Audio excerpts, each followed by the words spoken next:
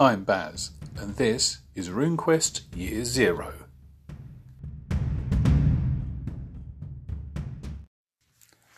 Let's have a look at some of these characters then, shall we? So, let's see. We've got, in the box, there's 14 of these pre-gen characters, and they share a lot of things in common. So I guess I'll cover that bit first, then maybe get into some detail of the individual characters as we go. Physically, you've got an A3 sheet, but it's been folded in such a way that it appears to be A4. And so on the back, you've got a really, really good colour picture painting of the character and whatever sidekick they've got. Almost all of these have got some kind of animal or companion of some way, and those things are labelled up. So they're really lovely pieces of art. And on their own, they do an awful lot to sort of colour in the setting, for me at least. The other side, that's kind of where the paper is folded. It ends up in like two halves. It's like a big kind of leaflet affair. It'll make a lot of sense if you see it.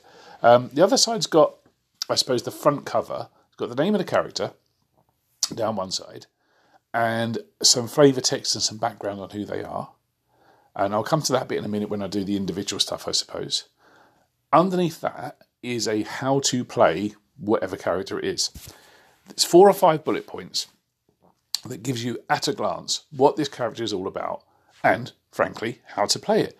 This is genius. This is a really, really clever idea. If you think about how characters are handed out at tables, whether it be at a convention or you're playing with your home group or you're doing something online, I don't think it's ever been solved. Like, how do you go about picking these characters from these pre-gens? Very often it's dumped in the middle of the table and the GM says, help yourselves. And then there's loads of frantic paper passing and people being polite to each other and what have you. And can you really tell from a character sheet what the character is about? Well, in some games you can. If you're playing D&D and you can say, I want to be the halfling thief or the halfling rogue, well, that makes a lot of sense. You could look at that kind of race and class combo. Now, RuneQuest doesn't have that. RuneQuest has a whole bunch of different levers to pull for your character.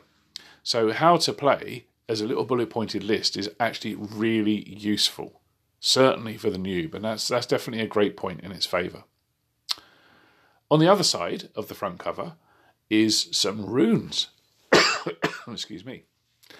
Well, that's good to see in a game called RuneQuest. You've got the elemental runes and you've got the power runes. The elemental runes I've discussed before, there's 6 of those.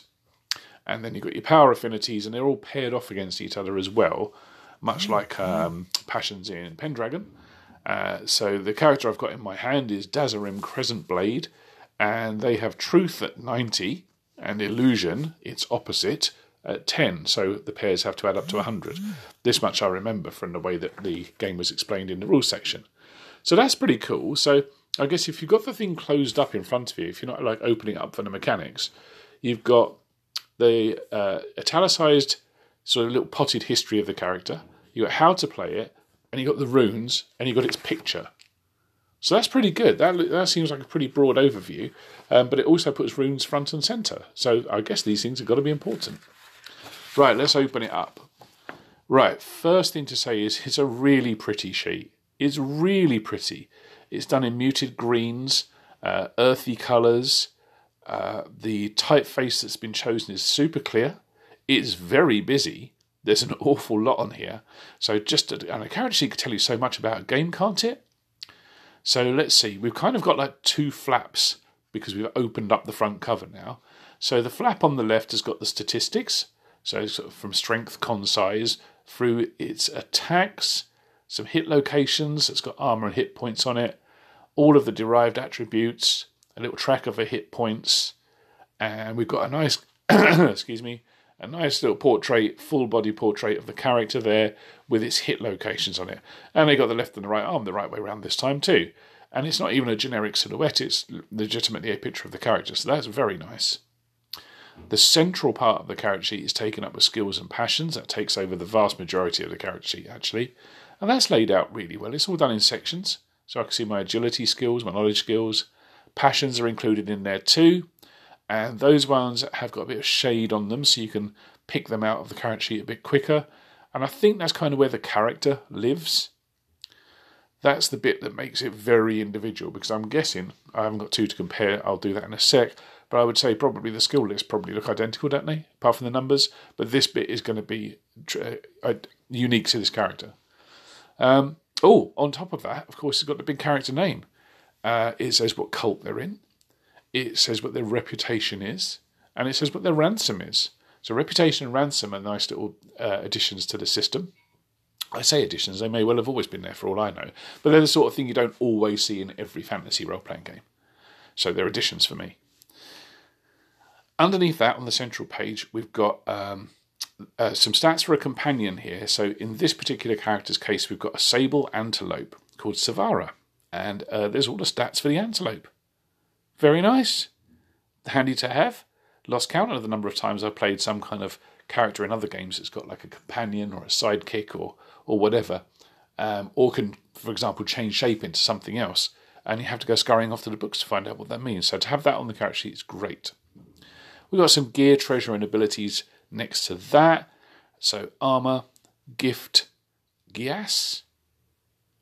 Okay. So, for example, let's just take this character here, Dazarim Crescent Blade, just happened to be the first one I picked up.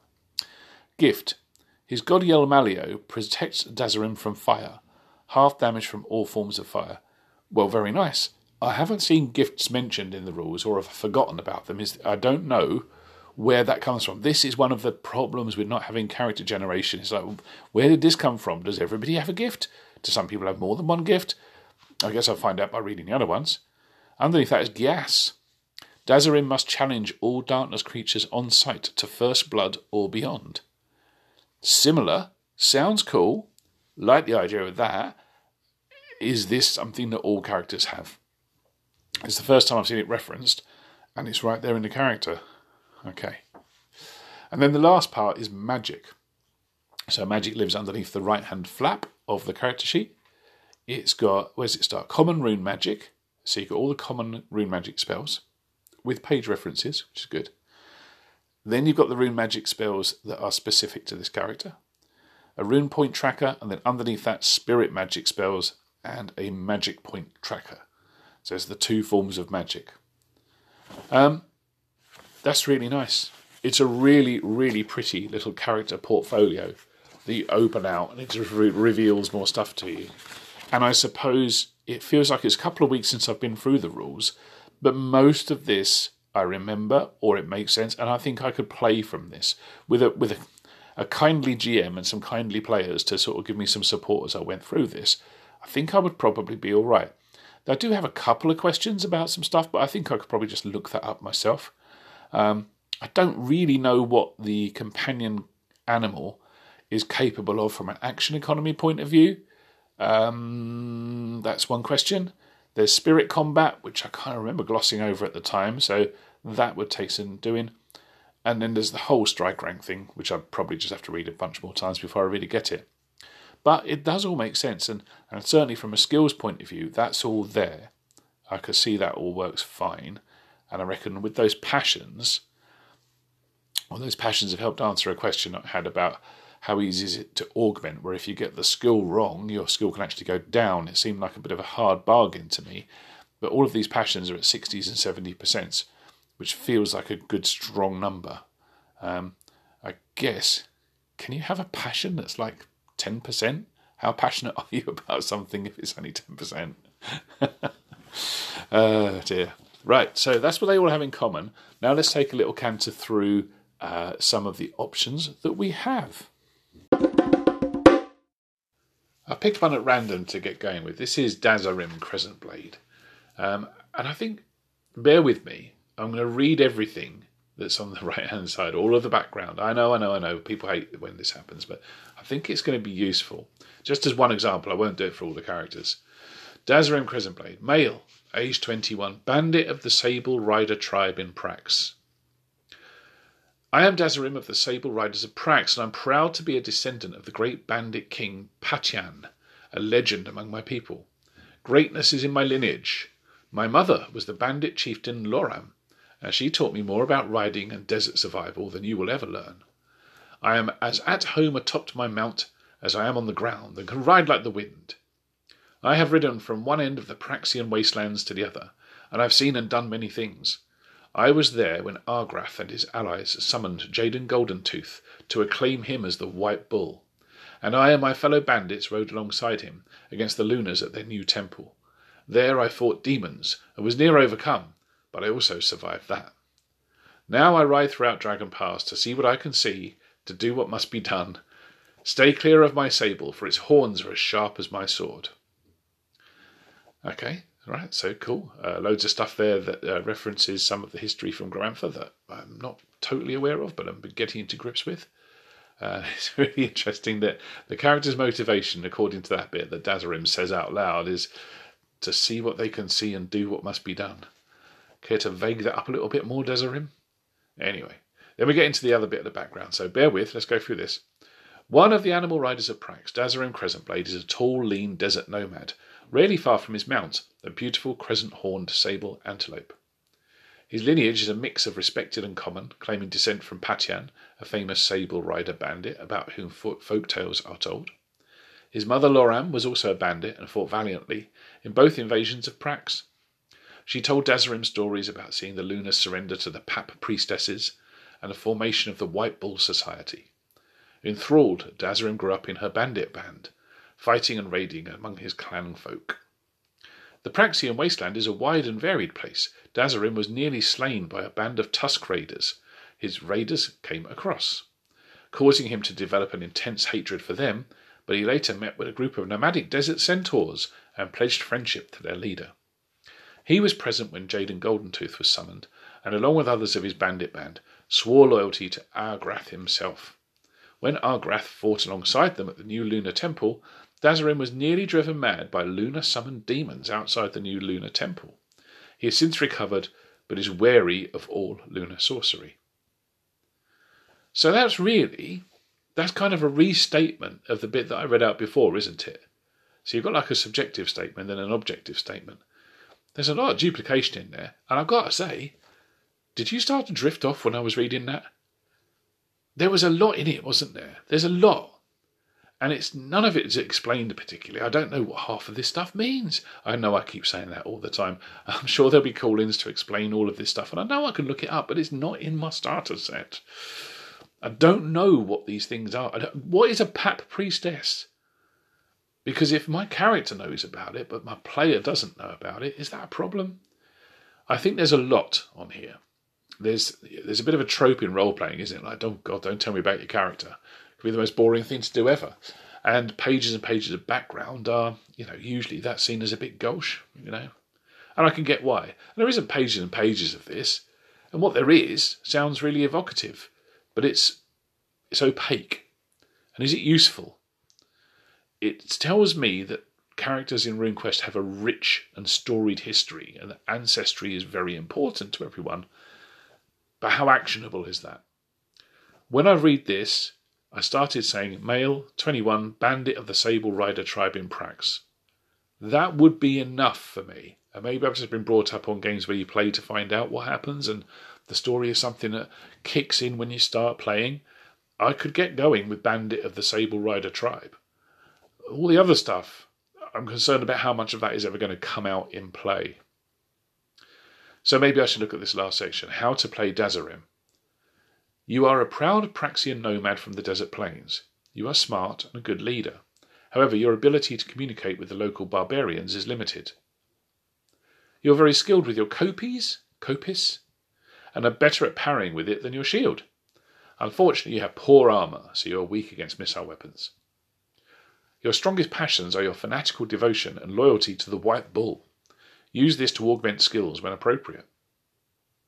Your rune magic helps you fight in the dark or underground. This is good, because you must challenge all darkness creatures on sight to First Blood or beyond. Your High Truth rune means you despise lies and deception. You're a straight shooter and would rather say nothing than say something deceptive. There you go. So I've now read out everything that's on the front cover, barring the stats for the runes and what have you. And it's taken 5 minutes or so to do that. Not forever.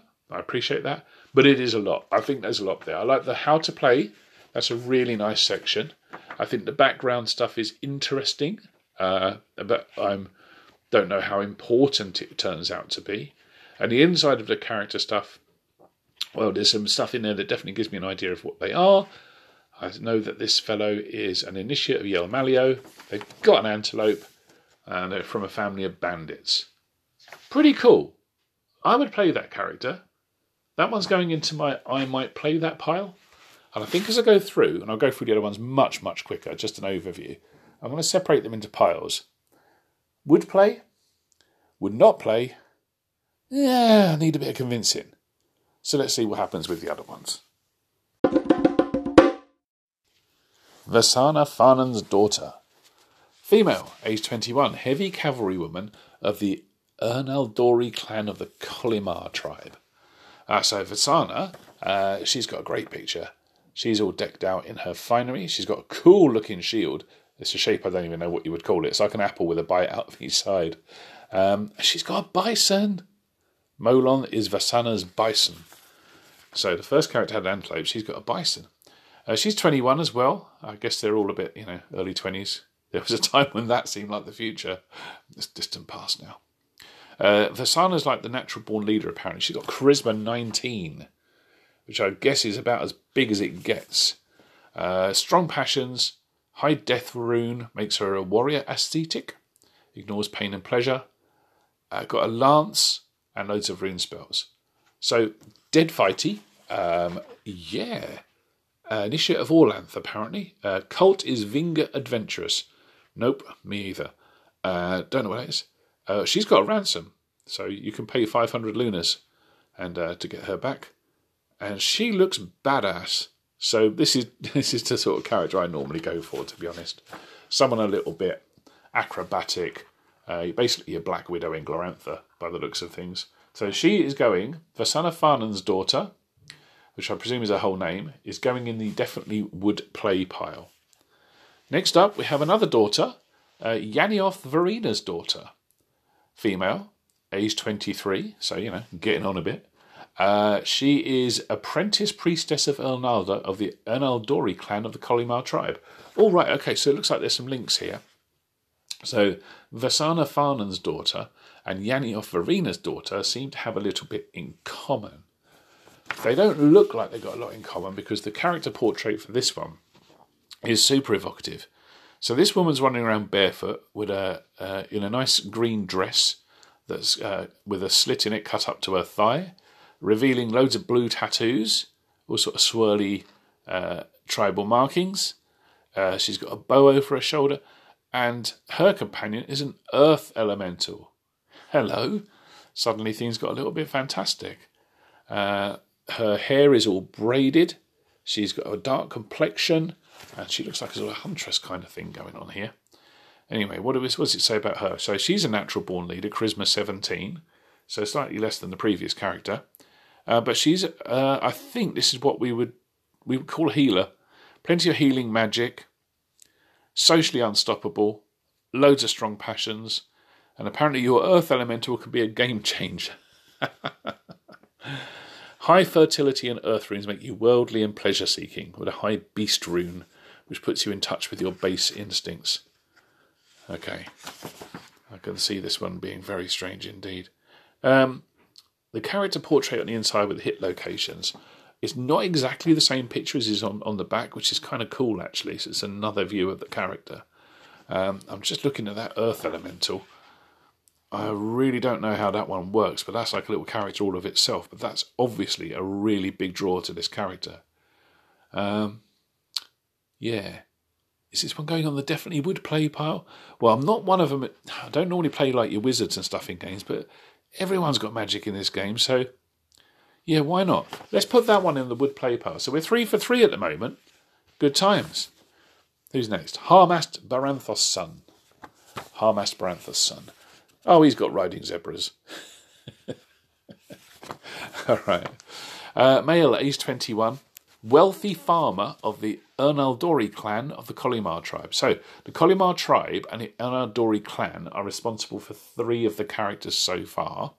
And the other one was from Prax, who's just arrived in Dragon Pass, if I remember. Because this is all set in Dragon Pass, isn't it? In Sartar, or around there.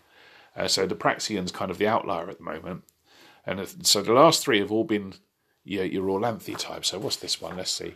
He's an initiate of Isseries. They're the communications guys, aren't they? They're like the O2 of Glorantha or something, I don't know, or merchants at least. I remember that because Isseries was the name of one of the companies that published RuneQuest stuff for a while, I think. Okay, what can we say about Harmast? He's a chieftain's son, clever, good bargain and manage household skills. Nice. But with a charisma of only 10, people don't pay attention to you. Skilled melee fighter, has got some armour, relatively few hit points. He's a duelist, not a brawler. He's got harmony runes, he's a peacemaker. You're not a particularly good rider, can barely fight. This whole list of how to play Harmast says, do not play Harmast. It's rubbish. Okay. Yeah. He sounds like the sort of character that just gets picked on by NPCs. He's going in the not play pile. Sorry, Harmast. You're the first one. You've been rejected from my island. Who's up next? Vishy Dun. This one looks very different. This one's got a monkey. He's got a baboon. And his character art is definitely different to the others. He looks like a wild, grizzled shaman of some sort, dressed in blues, covered in paint, barefoot, but with a white baboon, and the baboon is called Cousin Monkey and is clutching a spear. Vishy Dun, male, age 21. It was a busy year 21 years ago. He's the assistant shaman of the Blue Llama clan of the High Llama tribe in Prax. Oh, okay, so he's from across the mountains as well. So he's from the other page of the map. The Blue Llama clan. That sounds cool. Assistant shaman. Is that some kind of office politics? He's the deputy assistant to the assistant high chief. How to play Vishy Dun. Proud Praxian nomad. Smart, good leader, but it's your magical power that really shines. All right, very passionate to Argrath. Not good in melee, no armour. Spirit combat, dead good. Can communicate with local barbarians in a limited way. Speak slowly and loudly. That won't get annoying. High death rune lets you enjoy pleasure and pain. Your high man rune means you care about Praxian customs and society. Cousin Monkey is wonderful fun. Play up his antics.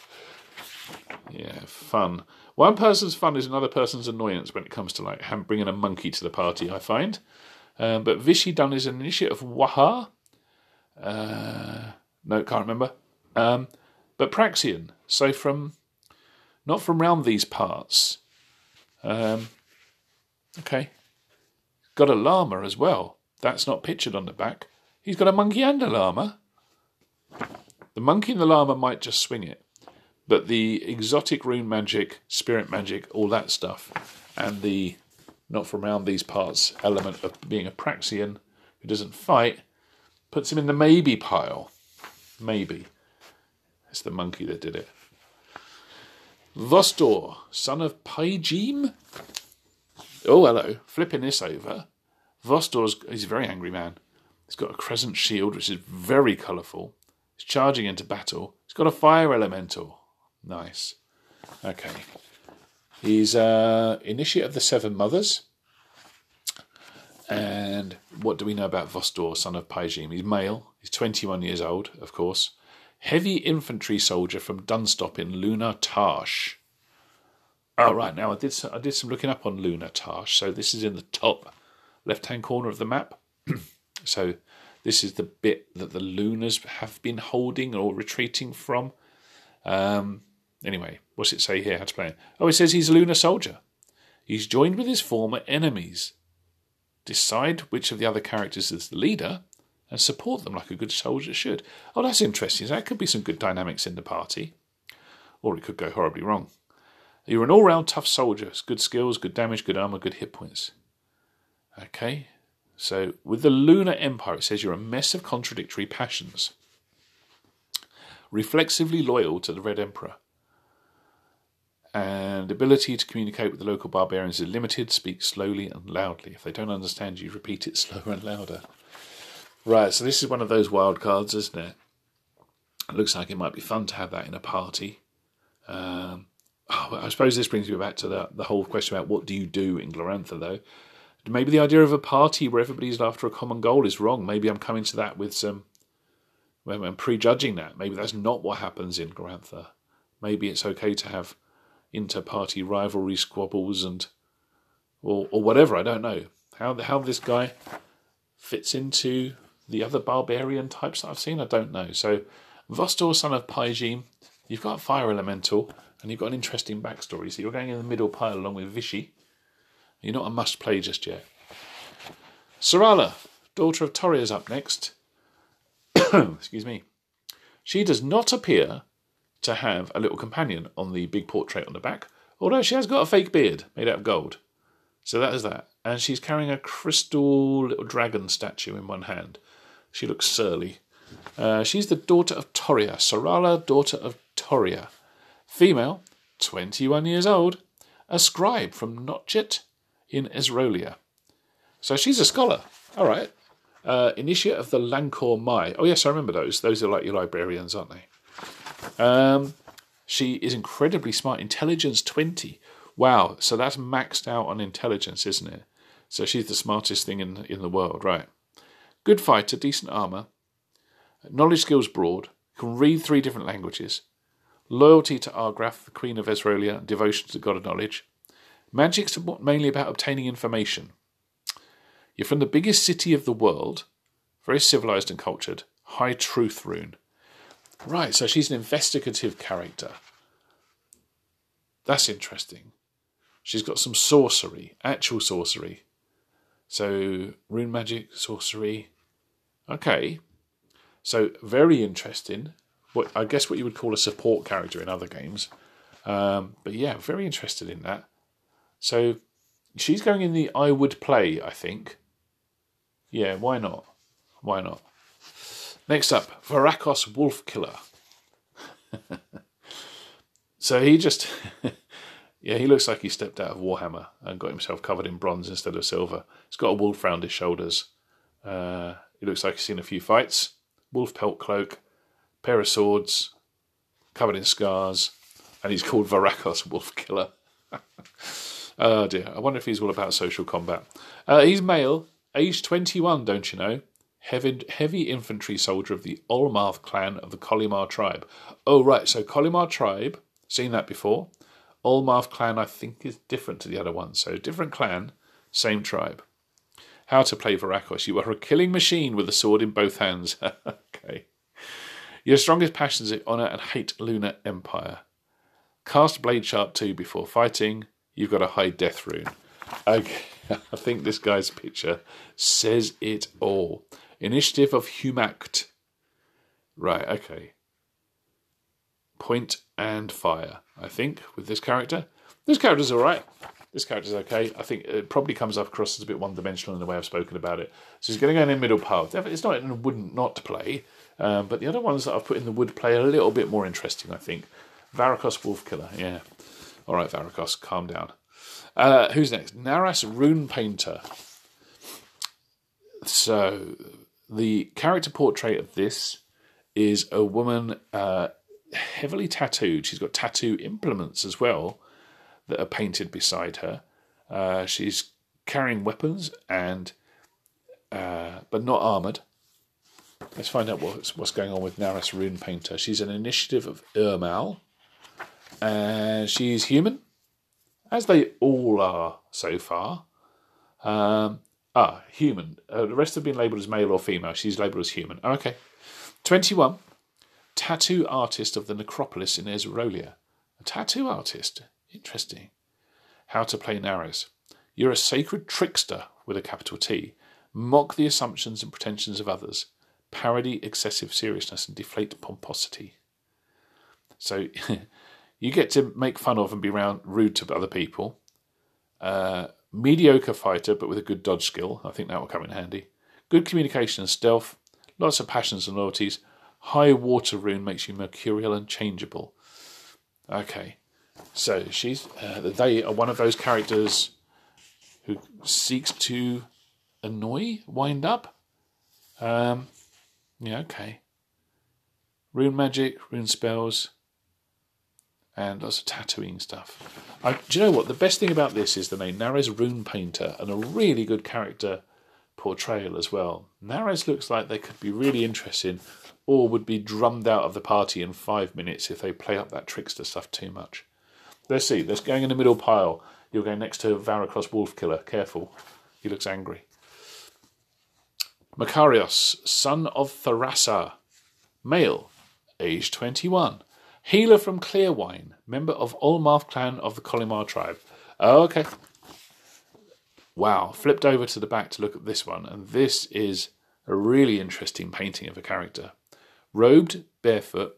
Looks almost Roman with the robes that they've got. Scrolls, bottles and satchels at their waist. But most importantly, a bloody great snake coiled around their neck. And a huge scar down one side of their face. Arms all covered in tattoos. Did I mention the massive green snake? So Makarios, son of Tharassa, is an initiate of Chalana Arroy. Has a companion serpent called Whisper. Okay. How to play Makarios. It's a healer. Pacifist. Sworn to non-violence. Passions of love, devotion and loyalty to various things. Powerful healing magic. Can actually resurrect the recently killed. Got harmony, sleep. Very practical, but a pacifist. There's always someone in my experience who wants to play a pacifist or a healer. This would be like your cleric choice, wouldn't it, in your basic D&D? Except everyone's a cleric in this game. Interesting. Big snake, pacifist. How far do you get as a pacifist in this world, I wonder? It's always interesting, you know. I've read the rules. There's a lot in there about combat. Is the pacifist not playing at that point? Difficult one. And because of that, and my experience with pacifists in role-playing games, I'm going to put it in the I wouldn't play pile. But I'll tell you what, I bet that's a really popular choice with some players. There's always somebody who wants to play that. It's just not for me. Okay. Right, who's next? We're nearly at the end now. Aranda of Notchit. I keep wanting to say Noche, as if it's French, but I bet it's Notchit. So Aranda comes with a riding horse. Looks like Achilles in the painting with a dirty great double-handed axe. Closed helm, all bronze. Looking badass. Female, age 21, axe maiden of the Hulta clan in Ezrolia. So she is skilled with axe and shield, good armour, good hit points, ancient noble family from the biggest city in the world. Despite being a sacred killer, she is cultured and civilised. Initiate of Babista Gore. I remember Babista Gore, they're like a vengeance cult, aren't they? Because it's got a kind of name that sticks with you. So she's a nutter with an axe, essentially. High death rune, yeah. High earth rune, high status rune. Yeah, so noble death warrior. Happy days. Straight into the wood play pile. Next, Mago the Fierce. Mago the Fierce, son of Berossus. And even more Achilles-like in the painting on the back here. Proper plumed helm, shield across the back, leather strip skirt, sword, axe. They've all got facial scars, these guys. Male, age 21. A mercenary soldier from Wilmskirk in Sartar. So this guy is apparently exceptionally smart, skilled warrior, an initiate of Storm Bull, which is a cool name. Better on the offensive, average armour and hit points. Lots of passions. Basically, though, berserker is the word that leaps out at me.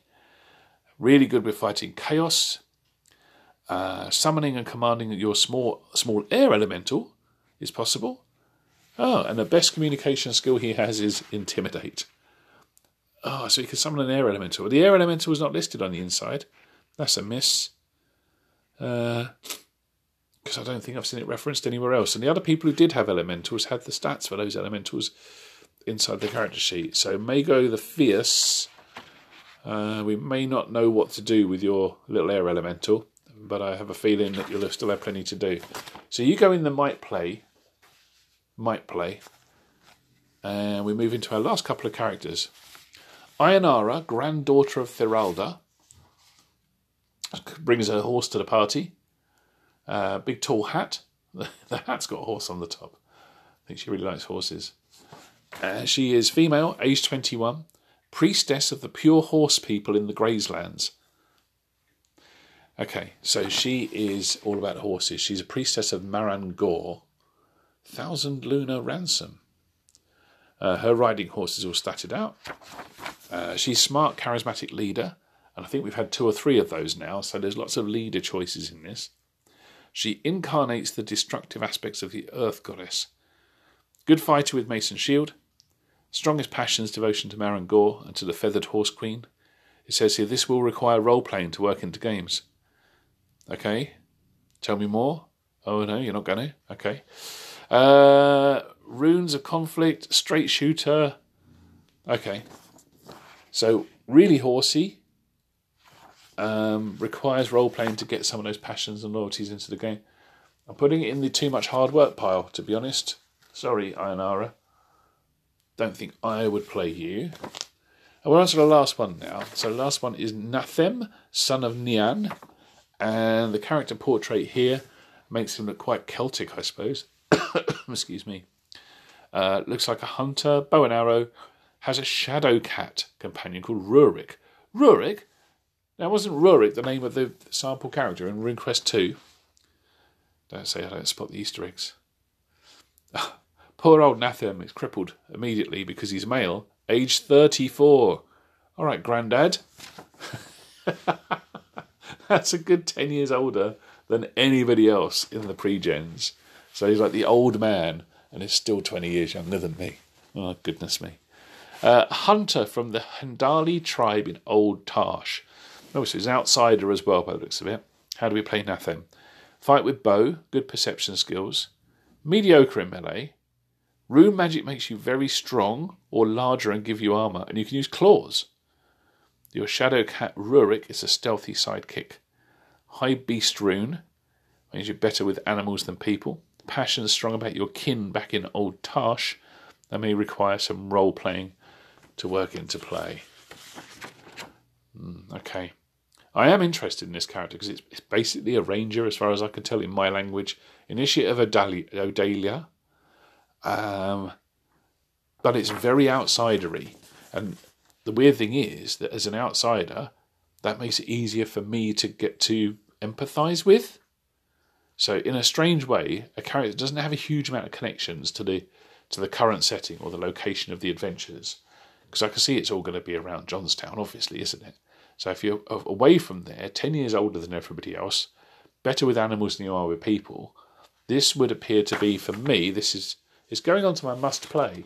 I think it's a fairly ordinary character in lots of ways, but it seems like one that I can empathise with as an outsider to Grantha. So at the end of that, we've been through 14 characters. 3 of them have hit my no thanks pile. 3 of them have hit my oh yes please pile. And the rest are in the middle. I don't think that's a bad strike rate, actually. I think that's pretty good. They've all got something to recommend them.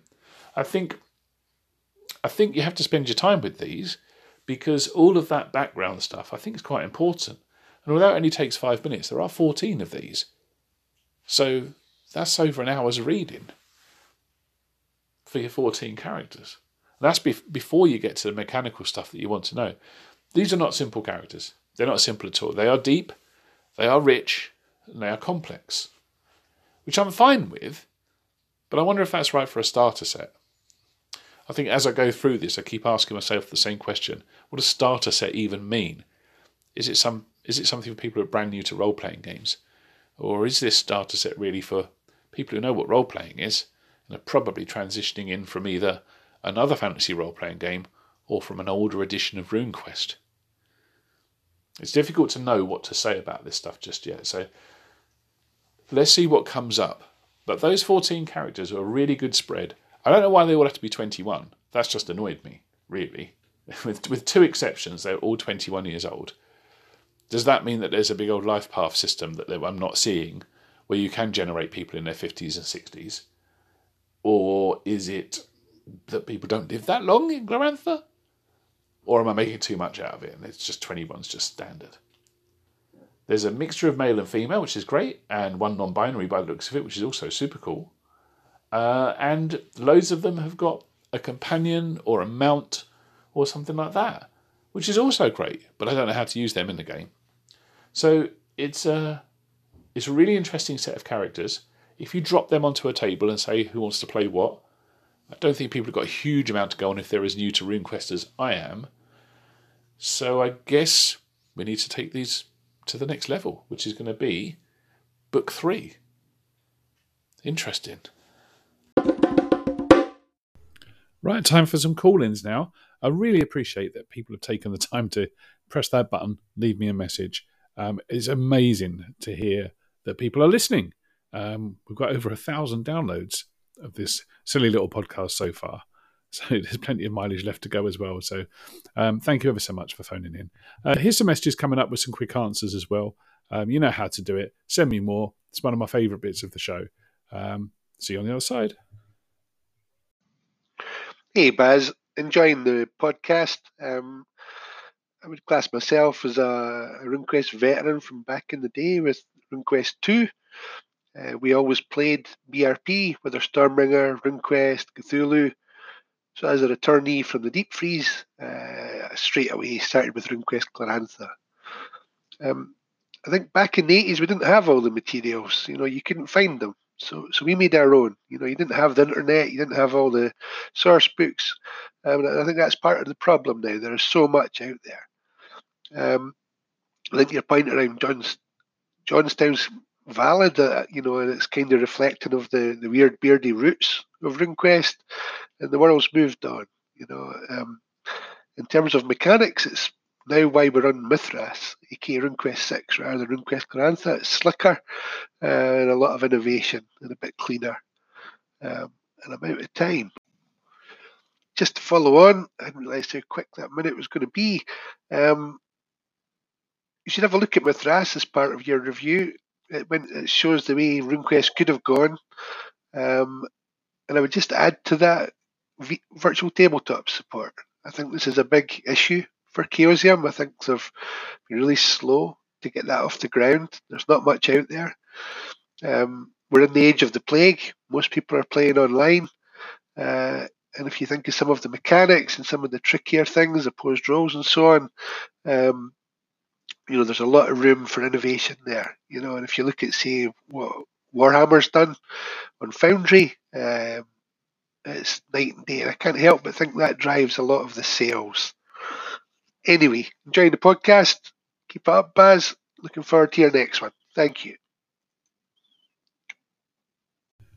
Thanks, Tentacled Whisperer. Can I call you Tentacled, or is it formerly Mr. Whisperer?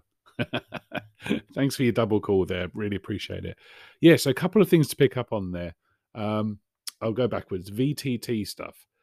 I am surprised. I've not looked, but I'm surprised if there's not a huge amount of stuff available for RuneQuest on virtual tabletops. Like many people for the last couple of years, the majority of my gaming has been online. I've played Foundry. I've played a lot of Roll20. I've never been looking for RuneQuest. I assumed it was pretty much set up. Part of this project will be to actually play this game, and I will be looking for players, and I will be looking to run it online. So that's definitely something that's going to go into the must research for future file. Right next to the Mithras file. So Mithras is something I'm aware of. I know that the history of RuneQuest publications does get a little bit complex sometimes. I reckon there's probably a good flowchart around somewhere. But I'm aware of Mithras and the stuff that Loz and Pete have done for that. So that's going up on the shelf as well. Wow, this podcast gets longer and longer. The more I record, the more I have to do. Thanks for your calls. Howdy, Baz. It's Hyperlexic again. And you've remarked in a couple of different sections around sort of some pedestrian aspects of RuneQuest. And I think what it really comes down to for me is that there's a tension between RuneQuest and Glorantha. RuneQuest was a system that kind of predated Glorantha, written by folks from the Society for Creative Anachronism to simulate, a very pedestrian world of, medieval combat. And Glorantha comes from the brilliant mind of a wild shaman, and it's always been in my mind a kind of a sort of a tense marriage, of course, Robin Laws tried to solve that with Hero Wars, Hero Quest. That was hard for people to grok, and I think we kind of live in that tension, basically. Yeah, thanks, Hyperlexic. Yeah, tense marriage. You can see that, can't you? I mentioned a couple of minutes ago about the convoluted publication history of RuneQuest, the convoluted publication history of Glorantha. They're all, sometimes in parallel, sometimes together. it's going to take a little bit of unpicking. It's really good to hear from people who were around back in the day to see how that system has flexed or not flexed or changed or come back again. Coming at it reasonably cold, you can definitely see there is some trad as anything stuff going on in the current RuneQuest. It is almost like it's been in the deep freeze. There's a lot of technology has happened in gaming over the last 20, 30, 40 years, which is not present in this game. Now, that's feature bug territory, obviously, isn't it? And I guess the proof will be in the play. And speaking of which, looks like we're going to get into the scenarios next time. So that's enough for today. That's enough for this cast, I think. In danger of running on too long. So next up, we're going to get into the solo game, the solo quest. I'm excited to see whether it all starts to come together in actual play. Hope it does. Thanks again for your call-ins. I'll see you next time on RuneQuest Year Zero. Bye!